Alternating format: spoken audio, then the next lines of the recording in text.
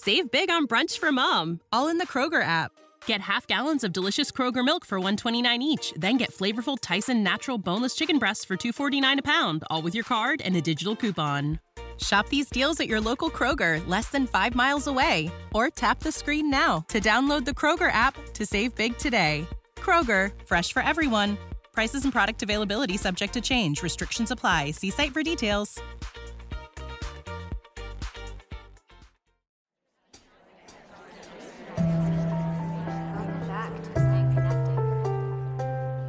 Welcome to Staying Connected, a podcast where I talk to other people about their stories with VEDS or vascular Ehlers-Danlos syndrome.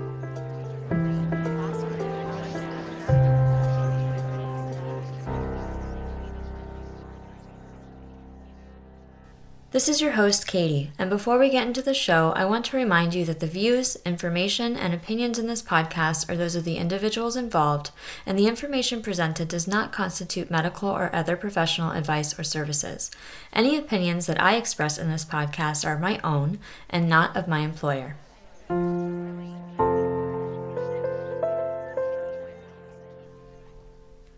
Welcome back to another episode of Staying Connected.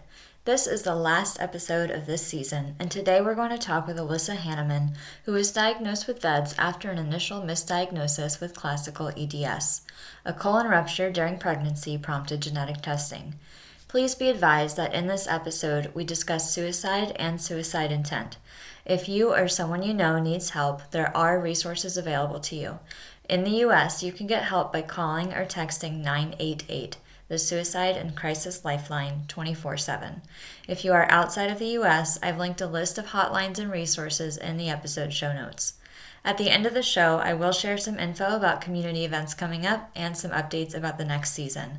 Before we go to the interview, if you want to support this show, I'd love for you to join my Patreon. You can join for just $5 or $10 a month, and your support helps me continue to produce this show and create podcasts and videos about VEDS. I've linked the Patreon in the episode show notes, and I just want to give a shout out to my patrons who have already been supporting the show. This podcast means so much to me, and I couldn't do it without your support, so thank you so much. My top tier patrons are listed in the episode show notes. Don't forget, you can also support the show by simply sharing this podcast with people you know, which helps us raise awareness of VEDS around the world. Thanks so much.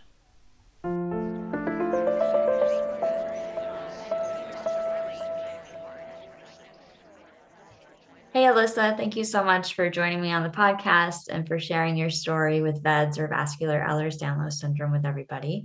Why don't you go ahead and introduce yourself? Thanks, Katie, for having me on your podcast. Hello, everybody. My name is Elissa Hanneman. And where are you from? How old are you? I am currently living in Parker, Colorado, which is near the Denver area. And I am currently, I'll be 45 this fall. And I'm married almost 21 years to my husband, Chad. And I have one biological son that is also diagnosed VEDS. He's living about 4 or 5 hours away from us. And then we have an adopted daughter that is 19 with some cognitive special needs as well. Well, thank you so much for sharing your story. When were you diagnosed with VEDS? So originally, I was diagnosed with what I believe they call now as the classical type of EDS back when I was 8 years old. And back then, there was very little information about Ehlers-Danlos syndrome in general. No one had ever heard of it. And so I had to go to lots of appointments at our local children's hospital. And I had some heart-related complications and lots of bruising and joint dislocations and instability that brought those diagnoses along. But it wasn't until my early 20s when I was 28 weeks pregnant and my colon ruptured. And I was in the emergency room. And through that process, I was diagnosed officially with VEDS. Wow. So how did they handle that colon perforation while you were pregnant? Like, take me through some of that. So it was, I remember I was originally, I knew I'd be a high risk pregnancy. But at that time, they really thought that I would just deliver early. And so I was at a friend's house, and I had quit my regular job as an orthodontic assistant and was going to do some direct sales from home for flexibility. And so we were signing the paperwork. And all of a sudden, during that appointment, I had what felt like I was hit by lightning. And I got excruciating abdominal pain that wrapped around my side. So I had my friends call the ambulance. And from that point on, once I got into the emergency room, the rest of the story was put back together for me once I came out of a coma, actually. Because I don't remember leaving the emergency room. So got to the hospital. It was a different hospital than what I was supposed to deliver at because I was completely across town. And so no one knew me there. None of my doctors were there. And they basically were watching me. They couldn't find, or they didn't identify that I had a perforation at all. So I was there for a whole 7 hours. And before they basically told my husband, your wife is passing away. But Joel, our son, was showing signs of distress. And so they had him sign paperwork for an emergency C-section. And it was in that surgery, they went in for the C-section. And when they went in for the procedure, stool poured out of my abdomen. And it became a very serious situation. Of course, I was septic at that point. Joel was born early at 28 weeks, 2 pounds, 7 ounces. And I was put into a drug-induced coma and had multiple complications, was given a colostomy. And I ended up spending 6.5 weeks in a coma. And then ended up having some other surgeries. I ended up bleeding into my right lung during that time. They ended up giving me, I was on a ventilator for so long that they had to do a trach. And during that trach is when they did a skin biopsy to my childhood geneticist said, we need to test her for VEDS. He later told me that he wished that he would have done that testing for me earlier on, and something just caused him not to want to do that. And then, of course, we then wanted to test Joel once I got out of the hospital. So I was in the hospital for 6.5 weeks, and then Joel was sent via ambulance to a different hospital that could take care of his unique needs as a preemie. And he had complications as well, ended up getting a hole in his lung because of having, the sensitive tissues as well. And was in the hospital for 10 weeks as in the NICU. And I came out of the hospital and I was given the diagnosis of the VEDS. And I remember being at home. So this is, almost 21 years ago now. And I will never forget making the mistake of Googling vascular EDS and reading the first paragraph and having it say, sudden death will occur at any time due to large vessel rupture. And I remember thinking, what in the heck am I supposed to do with that? I was this new 20-year-old mom, and I felt like a ticking time bomb, like that my life was over. And I, in my mind, decided that Joel did not have it. I think it was a self-protective measure. And I read that it was 50-50. And so I was like, this is, he won't have it. And it turns out that I'm the only one in my family that was diagnosed with VEDS. And so no other family members have it. And I remember feeling very gypped. Like I'm one of 6 siblings. So for our family, that's really rare that I would have been the one that it originated with. And then my one and only biological child would end up having it. So I want to go back to when you were in the hospital or just getting out of the hospital even. I mean, you went in like 28 weeks pregnant, and then you woke up basically and had, you had had your baby, you have a colostomy bag, and you almost died. Like you were on a ventilator and a coma for 6.5 weeks. Like how did you get through that period of time? Like what did that feel like even before the vet's diagnosis? So up until that point, I didn't have anything major happen. And this experience would be the marker, I guess, of everything that I would compare a difficult vet's situation moving forward almost 20 years. Basically it was catastrophic for not only Chad and I. We were married less than a year, and it was horrific for my entire family, because his family was out of state. This was their first grandchild being born.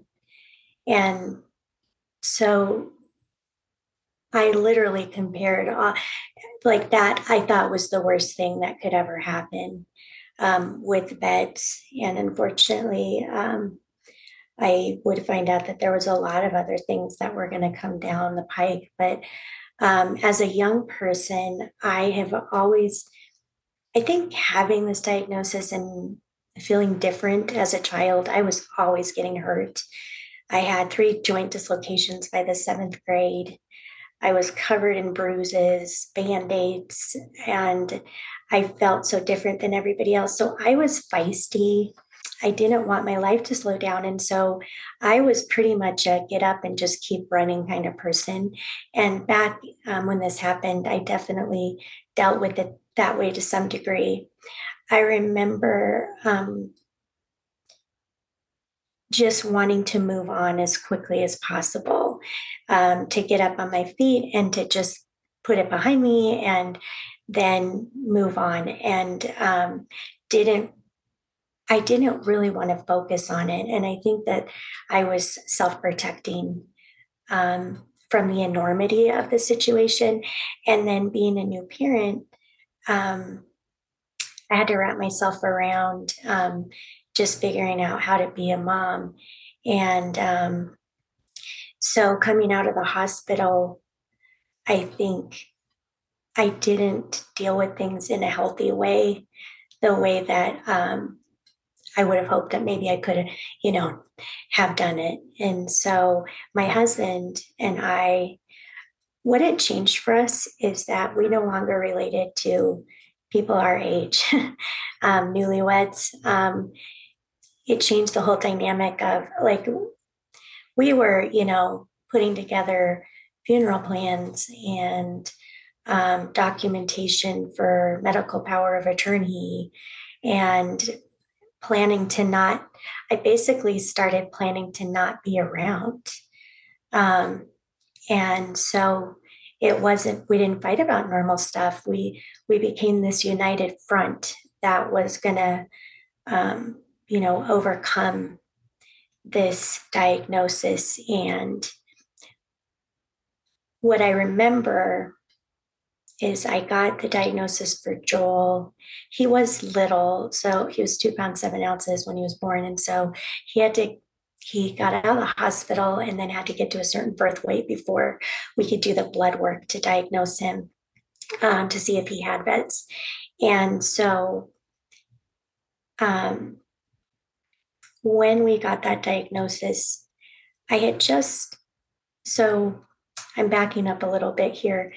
I want to describe to you so I didn't even know really what a colostomy was at that point when I was in the hospital.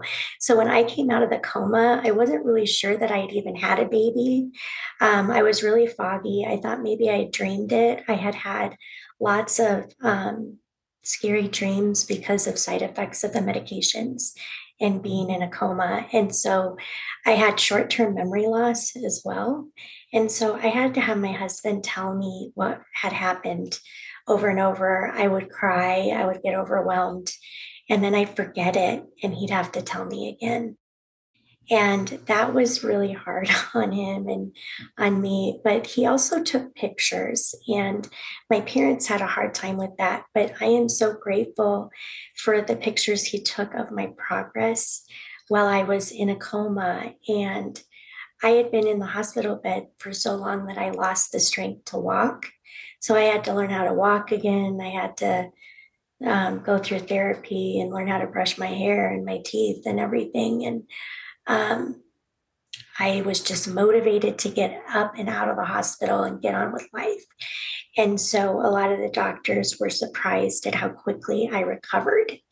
And I do attribute that also, one, to I just my fight for life. And then two, I was young. And so my body, even though I was fighting this new diagnosis, I was used to like I'm gonna just get up and we're going to deal with this. And I wanted life to get back to normal of whatever that looked like.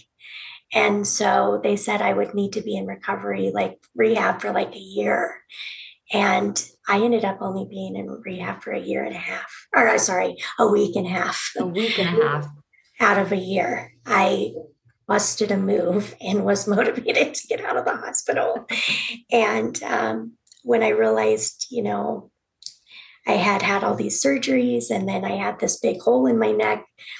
And that surprised me too. I had no idea that they wouldn't sew the closing shut in my neck from the having a trach. And I had to do this random test with blue dye and pray that it wouldn't come out of my neck. And that's how they knew that it had healed. And so I was learning all of this stuff about medical things I had no idea.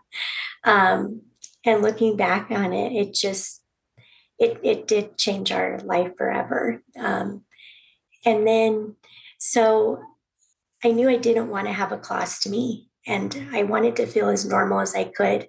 And I really struggled with being a new bride and in a relationship for less than a year, and coming out of the hospital, I didn't recognize myself.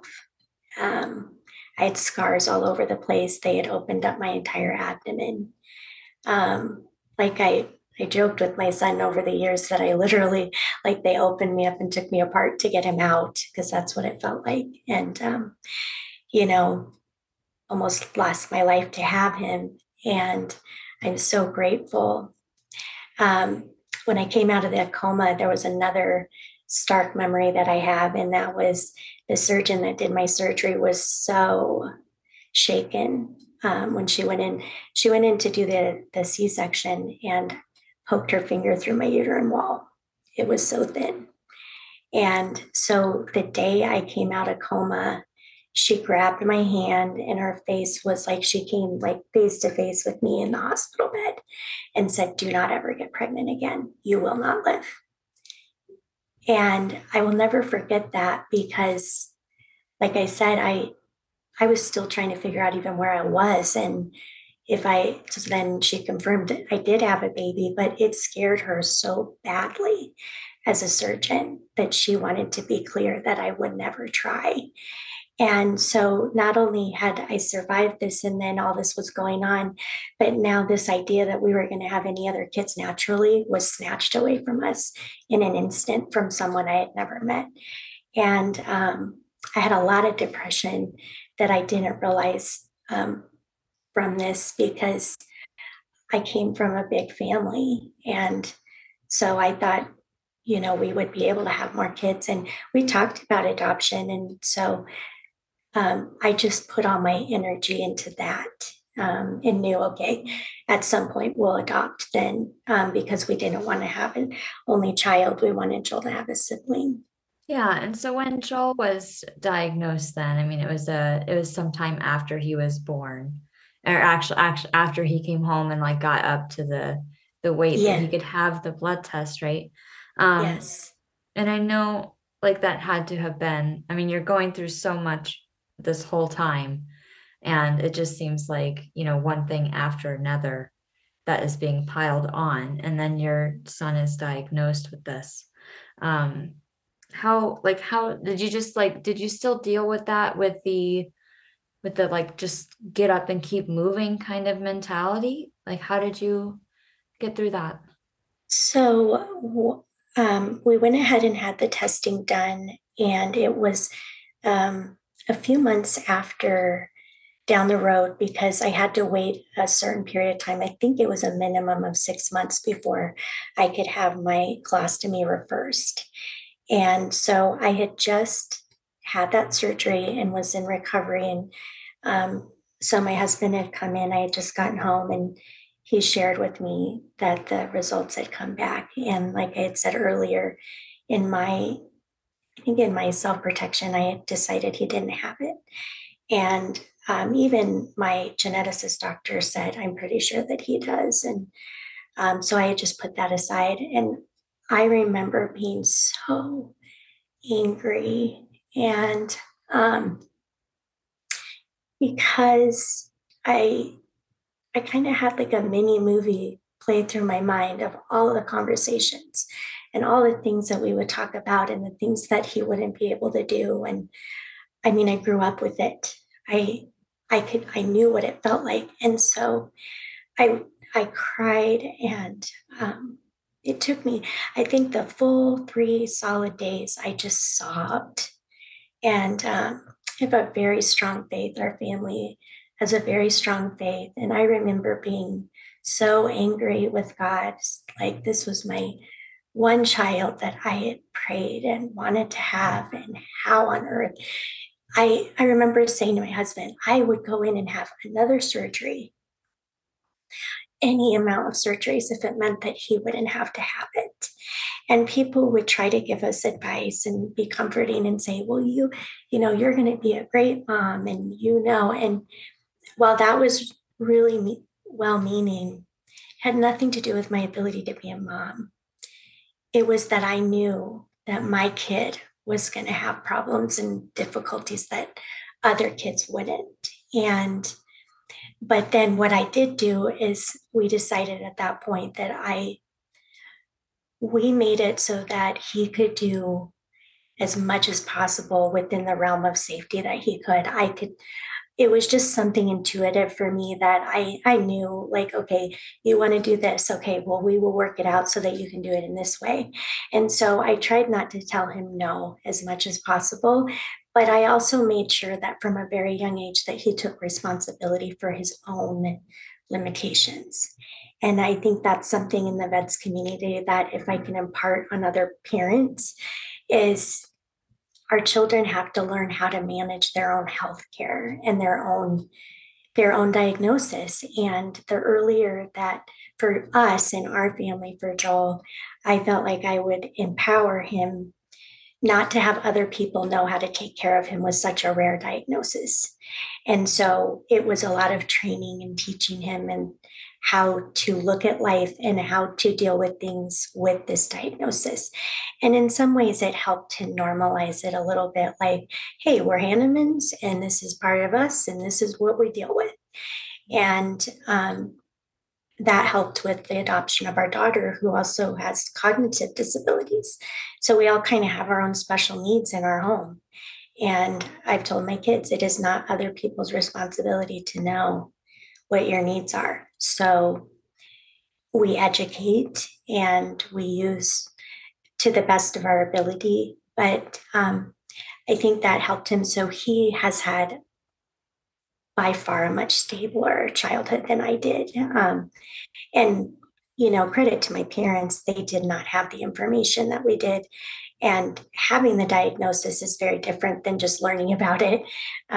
So I chose to use that as a gift in a strange way to take my diagnosis and pay it forward and be able to help him to not have all of the negative things as I did Yeah, and growing that's a up. really beautiful thing, I think, because, there's no there's not really like a great way to spin it, right? I mean, like no matter what, if you have veds, there's that like that feeling like, oh, this sucks. If you have a kid with veds, it's like it's devastating. Like there's all of these emotions that come, no matter the different I guess what I'm trying to say is like whether you're a parent or you have it yourself or you're a parent and you have a kid that has it, or like there's it all sucks. But Yeah. there's something about, I think, from the outside looking in, about having it and then having a kid with it where you are able to do something that is meaningful for that child's life. And, I think like parents that don't have the condition, they can do the same thing, but in different ways. Like, I think that what I'm trying to get at is that connection there. Like I have veds, my mom doesn't have veds. It, in some ways, she wanted to have veds because then, I would have a better picture of what my life might look like and what I might have an easier time with and a harder time with, and just have that like relatability there. And so I really think it's really, for how much you went through, I think it's really beautiful that you were able to take that piece and make his life easier than yours was with not knowing. Yeah, and I appreciate that. And I have tended to be somebody who um, I try not to dwell on stuff too long and stay as positive as possible. I am a fighter in that way, and I do believe that having a diagnosis like this and having a child who's had it, it has given me a purpose and a drive. Um, you know, I mean, my life matters because I need to be around for him and trying to help him normalize something that is so difficult to wrap your head around and not feel like it is a death sentence. I think that it's easy to feel that way. And I would say that there's families that probably do feel like that. And what I do know is that there's been plenty of times where I thought things would turn out way worse than they actually did turn out. And with him growing up, we had to kind of mourn the loss of the idea that he might not live as long as what we would hope. And my husband had to process that he might outlive his child. And I think as adults, that bonded us together in our marriage, and that, you know, um, it's one thing for you to manage yourself and stuff, but that's not the regular way about things. You're not supposed to outlive your kids. And um, so we had to surrender that piece over for our sanity. And that's what we chose to do. And we chose to really dig into our faith and trust that we don't have all the answers. And so we would take it one step at a time. Yeah. And so this was about, I guess, 24 years ago. 20. He'll be about 21. So yeah, everything's around his age because it was our first year of marriage. And so, yeah, he'll be 21 this summer. So yeah, and I actually was fairly stable. I didn't have a lot of other complications for quite a few years after that. I actually, looking back, was quite thankful. And about 30, when I turned 30, I started having a lot of problems with my bowels. And I had chronic pain from all of the joint problems. And so I had to go on narcotics, and that wreaked havoc um, on my digestive system. And so um, he was pretty stable throughout his childhood. And then I had this nice window of time where I really, we talked about his birth as the thing, the big thing. But other than that, we hadn't had a lot of other complications. Yeah. When you were 30, you started having more complications. And I know that you had a pretty long hospital stay during that time. So you want to talk about that some? Yeah. And so from 30 until, so about 2019, I was in the hospital kind of I would say every few months. Um, and I was trying to work at that time. Trying to live a normal life. And so I'd get bowel blockages and stuff and end up in the hospital and stay there for about a week and then, be discharged and stuff. But then, so March 2019, I was having some symptoms of another, what I thought was probably a bowel blockage. And so I went in and I would not leave the hospital for 2 years. And it changed everything for us over this time. So that's been about a year and a half to 2 years ago. So I went in for surgery. I ended up having complications. And what happened is I had about 40 surgeries, a little over 40 surgeries in 2 years, and lost all of my intestines. They would go in every few days to try to fix perforations. And my intestines would get perforate or die off even during the surgeries. And so I, um, it, it was a horrific time. One of those scenarios that none of us could have been prepared for. I went in and Joel was just learning how to drive. And I came out and he was graduating high school. And COVID happened in the middle of that. And so what would happen is they couldn't, they'd stabilize me for a little bit and I might be able to go home for a few days, but I could be right back in the hospital. And that's why I say it was a full 2 years because I couldn't, I had horrific pain. I had delirium because of the medication. So I would go to sleep and wake up and be in completely different places. And about a year into that, I started spiraling.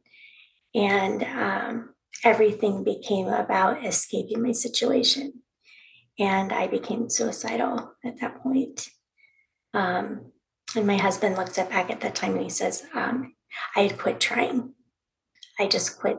I lost the will to live at that point. I was suffering quite a bit. And I just didn't see any end in sight. And I just wanted to be relieved from the pain. And I just didn't see any way of getting out of it. And I saw how it was affecting everybody around me.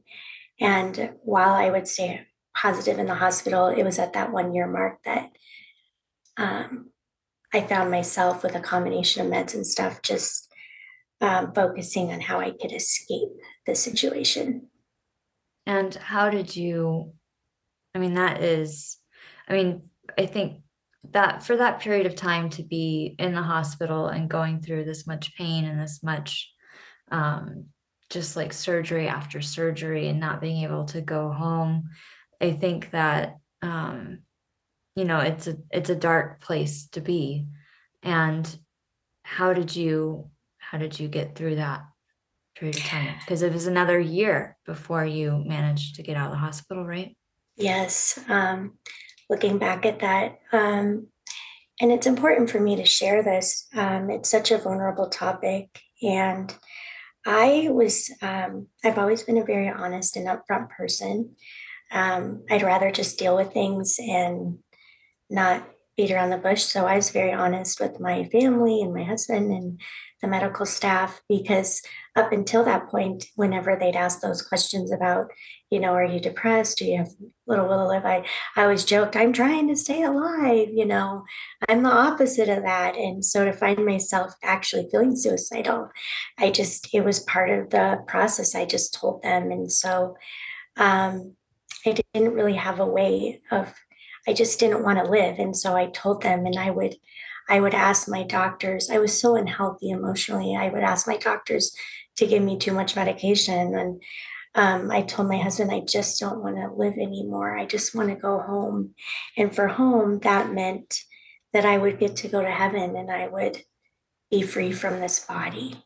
And that I wouldn't have to be dealing with all of this and the pain and just not having any purpose. My entire life was in a hospital, or I had severe anxiety because I was constantly in this cycle of surgery and complications and being told, I don't think you're going to make it. Or he'd pull my doctors would pull my husband aside and say, I don't think she's going to live through the night. And so we were constantly saying goodbye to each other. And I just wanted to escape it. And so my mindset became that is all I could focus on, is that I just wanted to escape it. And I felt like everyone would be better off without me, that they were suffering too. And I trusted that God would take care of my children, and that watching me go through this was worse than if I wasn't going to be there. And for my husband, that he would have some kind of break. And so I happened to be home for a very short period.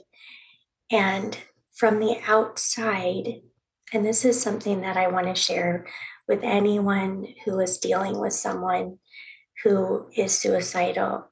Nothing about my situation had changed, but I started acting more positive. So my husband left me alone for about an hour. Otherwise, I had care 24 hours. They locked everything away that they thought I could use. And so it was a very innocent thing. But looking back on that, I acted like I was better because I had a plan. And I remember even telling my nurse, I know how I'm going to do this. I can't do it at the hospital, but there will be a time that I can, and I'm not going to tell you what it is. And for me, it was like this overwhelming relief. I thought, finally, I can be free from this. And so I ended up finding this opportunity, and I was so weak. I barely could even get myself the strength to follow through on this. And I had called a friend and told them what I was going to do. And they had arranged to call my house in 20 minutes. And they had been along this process and knew how much I was suffering and were heartbroken at my situation, but wanted me to be free as well. And so I did what I thought was getting me out of the situation. And I remember at that time in my faith really feeling like God was saying, no, it's not your time. And I was adamant that I just wanted to be done. And then I went and got back in bed and fell asleep. And 20 minutes later, my phone rang. And I answered. And I had what was such an overwhelming peace come over me at that point. And I basically surrendered. I surrendered to all of it. And that what I understood for myself was that it's not my time and I don't get to decide. And I think what I wanted was some kind of control over what was happening. And so from that point on, I have made it very intentional, of course, to get mental health help. I'm a big advocate for counseling because of this very scenario. It's daunting at times, and I lost all perspective. All it was become about was just escaping my situation. I couldn't see into the future. I had lost all of my hope, and there was no getting out of it. And it's a very distorted way of thinking. And I think it's not about trying to hurt other people. For me, I really thought I was helping everybody, including myself. I thought this is going to end all the suffering. And of course, we all know that that is not what happens to anybody that's left behind. It's awful. And so I live very intentionally now because of that. So that was a year in. And so I can tell you that it didn't get easier, but I worked with my doctors to change medications. And because of my faith, I let go of trying to control that piece and decided it was easier on me emotionally if I just let God decide. And that gave me it took the pressure off of me. And then I slowly started working on what I could control. And I just shared my situation, and I kind of got back in the game, if you will, and decided if I don't know when this is going to be, and kind of a little humor with a very difficult, heavy situation, I was able to tell my husband a few months later what I had done.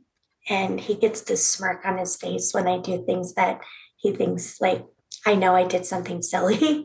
And we had this good laugh through tears because God provided a way out for me.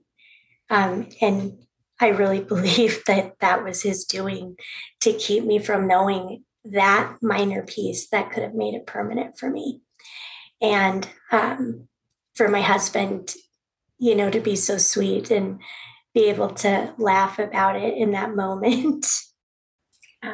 It kind of gave us, like, it helped him to know what was going on because I wasn't telling him those pieces, and it just bonded us together in a different way.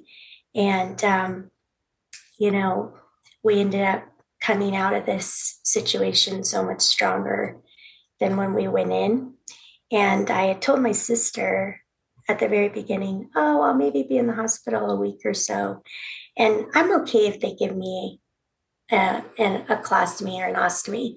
Like, I think I'm okay with that now. Well, I didn't realize I'd lose all of my intestines and have a permanent ileostomy at the end of that. And I can tell you, I feel so much better without my intestines. I don't have the complications. I don't have the distended belly, and I'm not in and out of the hospital.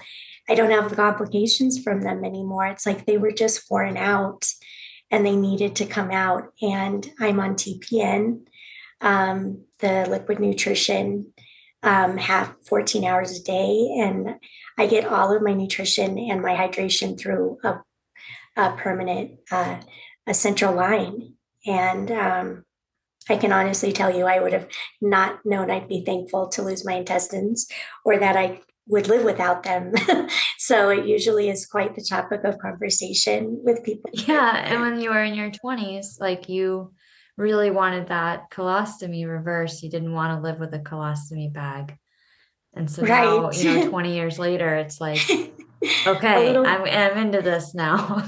a little perspective change. And so I have a lot of grace. And I think in the support group, I understand. And I think we all have to make decisions that are what we need at the time. And I think being a young person, things matter differently. And, add 20 years of life to things, it's stabilized me. It's given me better quality of life. Once you get through learning how to manage one, I'm very thankful that that's an option for me.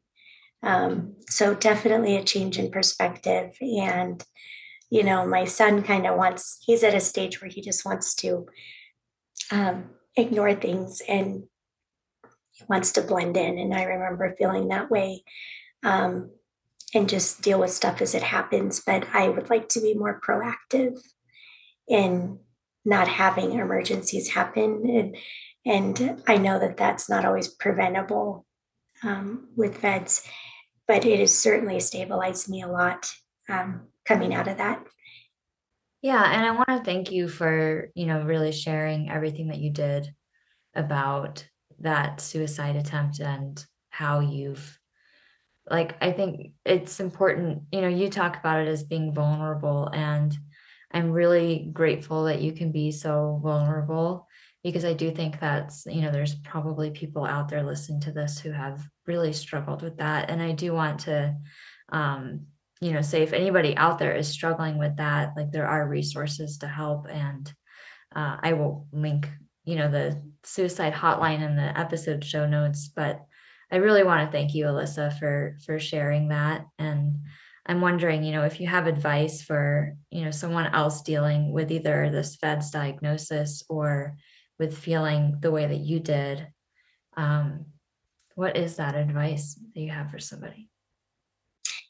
Yeah, I would really encourage anyone who's struggling to journal and try to remember that we don't always know what's ahead. We can't see the full picture. We only get puzzle pieces. And so if your mindset is going to an extreme type of thinking where there's no solutions other than to end your life, that is a red flag to reach out and be gracious with yourself, to find support, and really find someone who you feel like that they can speak into you about all the reasons, help you to remember all the reasons that it's worth staying, that it's worth fighting, and help to come up with a purpose.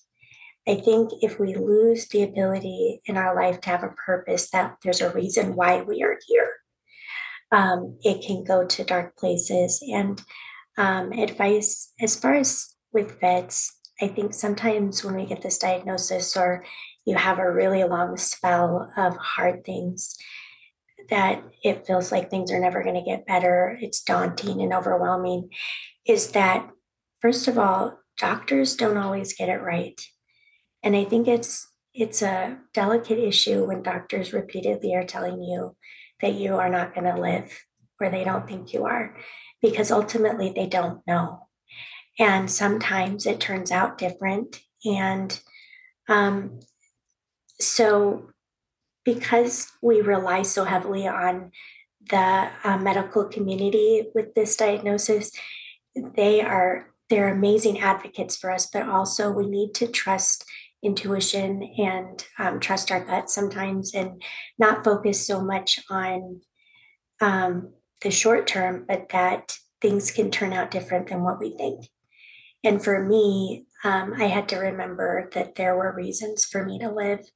And beyond just that, I wanted to experience what my family, that my kids and all these experiences, but that I wanted to do something that matters. And so if I can impart that on one, reach out and get help, but find something to help you get past what feels like it's an impossible situation, because sometimes it turns out different than what we think it is. And if just hearing that somebody made it through something that feels like it wasn't ever going to end and it did, then that to me is worth remembering. Mm-hmm. Thank you so much for sharing that. You bet. Yeah. Is there, I know we're nearing the end of our time here. Do you have anything that you want medical professionals to know about what it's like living with VEDS, or, want them to know about or be better about, or, there are medical professionals who listen to the show? One thing recently that has come up, and I think, so when I go in and I meet new professionals and they read my medical history, which is quite extensive because at mid 40s, I have experienced, I think, about every complication that you can have with VEDS, as far as dissections and everything. And I tend to have professionals say things like, just they come across as really like they're telling me, oh, you've got really complex medical history, or they're more overwhelmed, I think, sometimes by my diagnosis than I am. And it's like they're telling me what I already know. And so I've had professionals say things that are kind of insensitive without meaning to.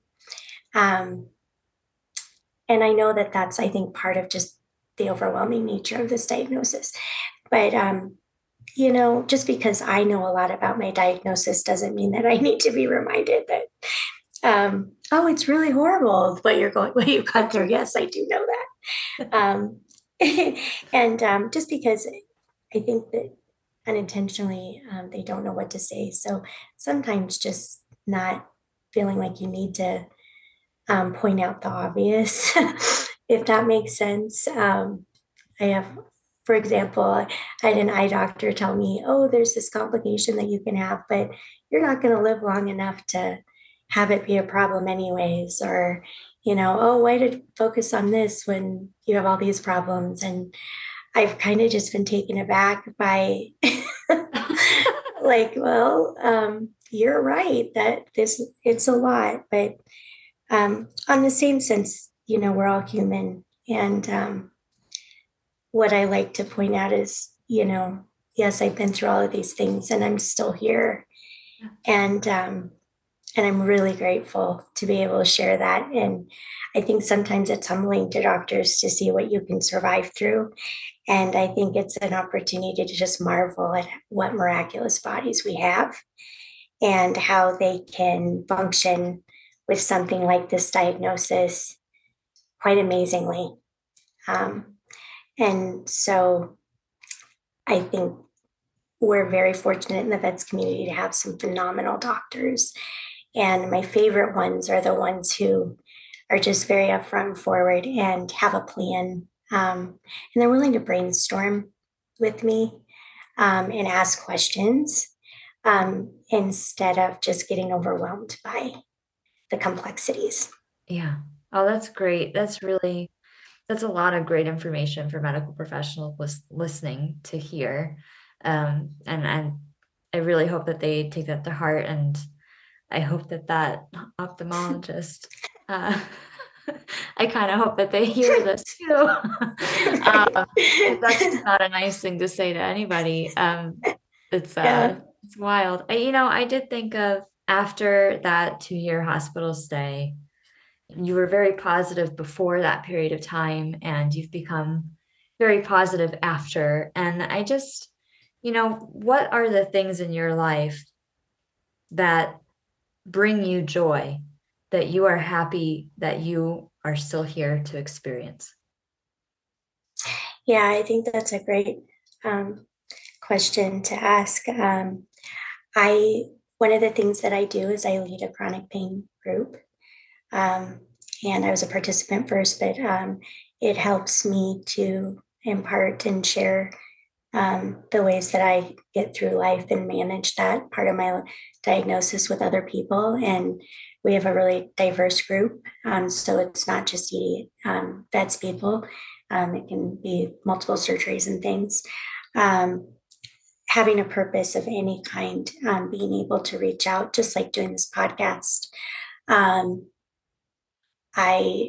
With my children, I have recommitted to using my time.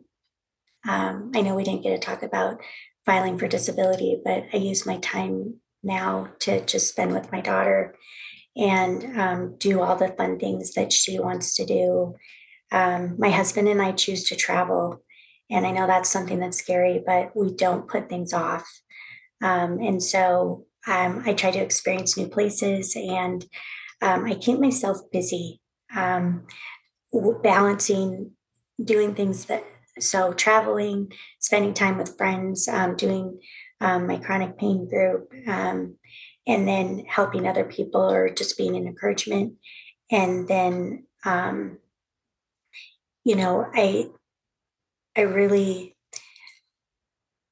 I try to just make sure that I'm not staying home. So I do rest and I do give myself time to give my body what it needs.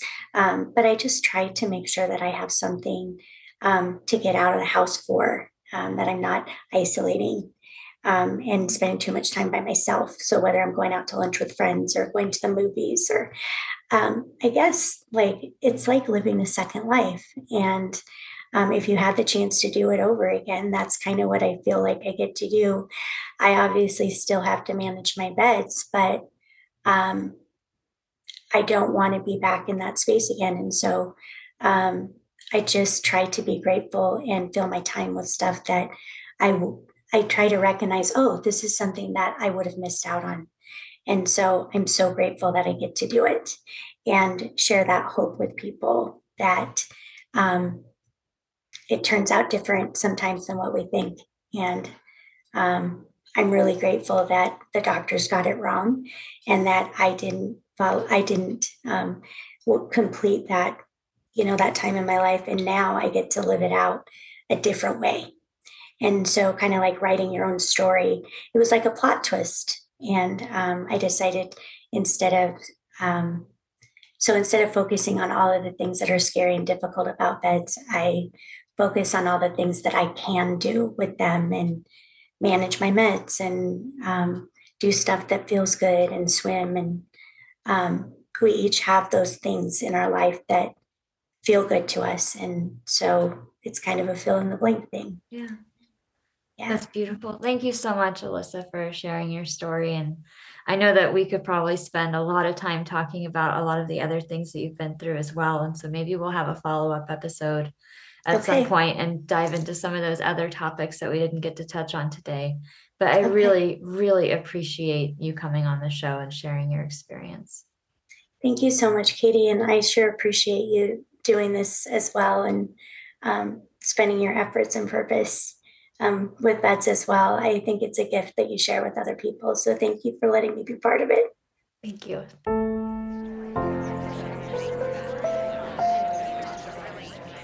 Thank you for listening to this episode of Staying Connected featuring Elissa Hanneman. And thank you, Elissa, for sharing your story on the show so openly. If you are in need of help or are struggling with suicidal thoughts or intent, there are resources that can help you. In the United States, call 988, the Suicide and Crisis Lifeline. If you are outside of the U.S., I've linked a list of hotlines in the episode show notes. Staying Connected will be back in the summer, and this upcoming season will include not only interviews with members of our VEDS community, but also interviews with members of our broader community affected by related conditions to VEDS, like Marfan syndrome. If you want to get involved in our community, there are quite a few events you can participate in the next few weeks to raise awareness of VEDS, meet others, and learn more from the experts. There have been several Walks for Victory already, hosted by the Marfan Foundation around the United States, but the season is not over and there are still more coming up in June. These are fundraisers and they're an opportunity to connect with others in the community. So you can join community members at these events in Seattle, Washington, New York City, New York, Boston, New England, Philadelphia, Pennsylvania, Chicago, Illinois, and Ann Arbor, Michigan in June. I've created a Team VEDS for the Seattle Walk for Victory, and I hope to meet those of you in the Pacific Northwest at this event. It is right around the corner next week on June 10th. Also right around the corner is the Foundation's conference, held this year in Chicago, July 13th to 16th. This is an opportunity to learn from the experts and meet others in the community, and I know that there are a number of community members going.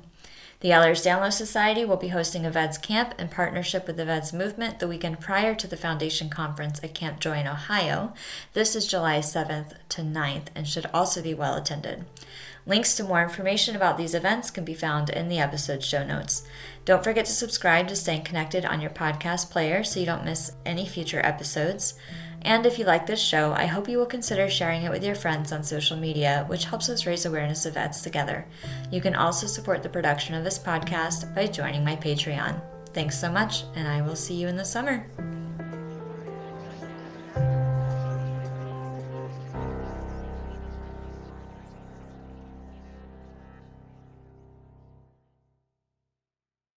Save big on brunch for mom, all in the Kroger app.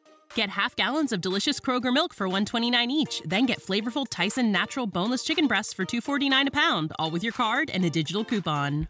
Shop these deals at your local Kroger, less than 5 miles away. Or tap the screen now to download the Kroger app to save big today. Kroger, fresh for everyone. Prices and product availability subject to change. Restrictions apply. See site for details.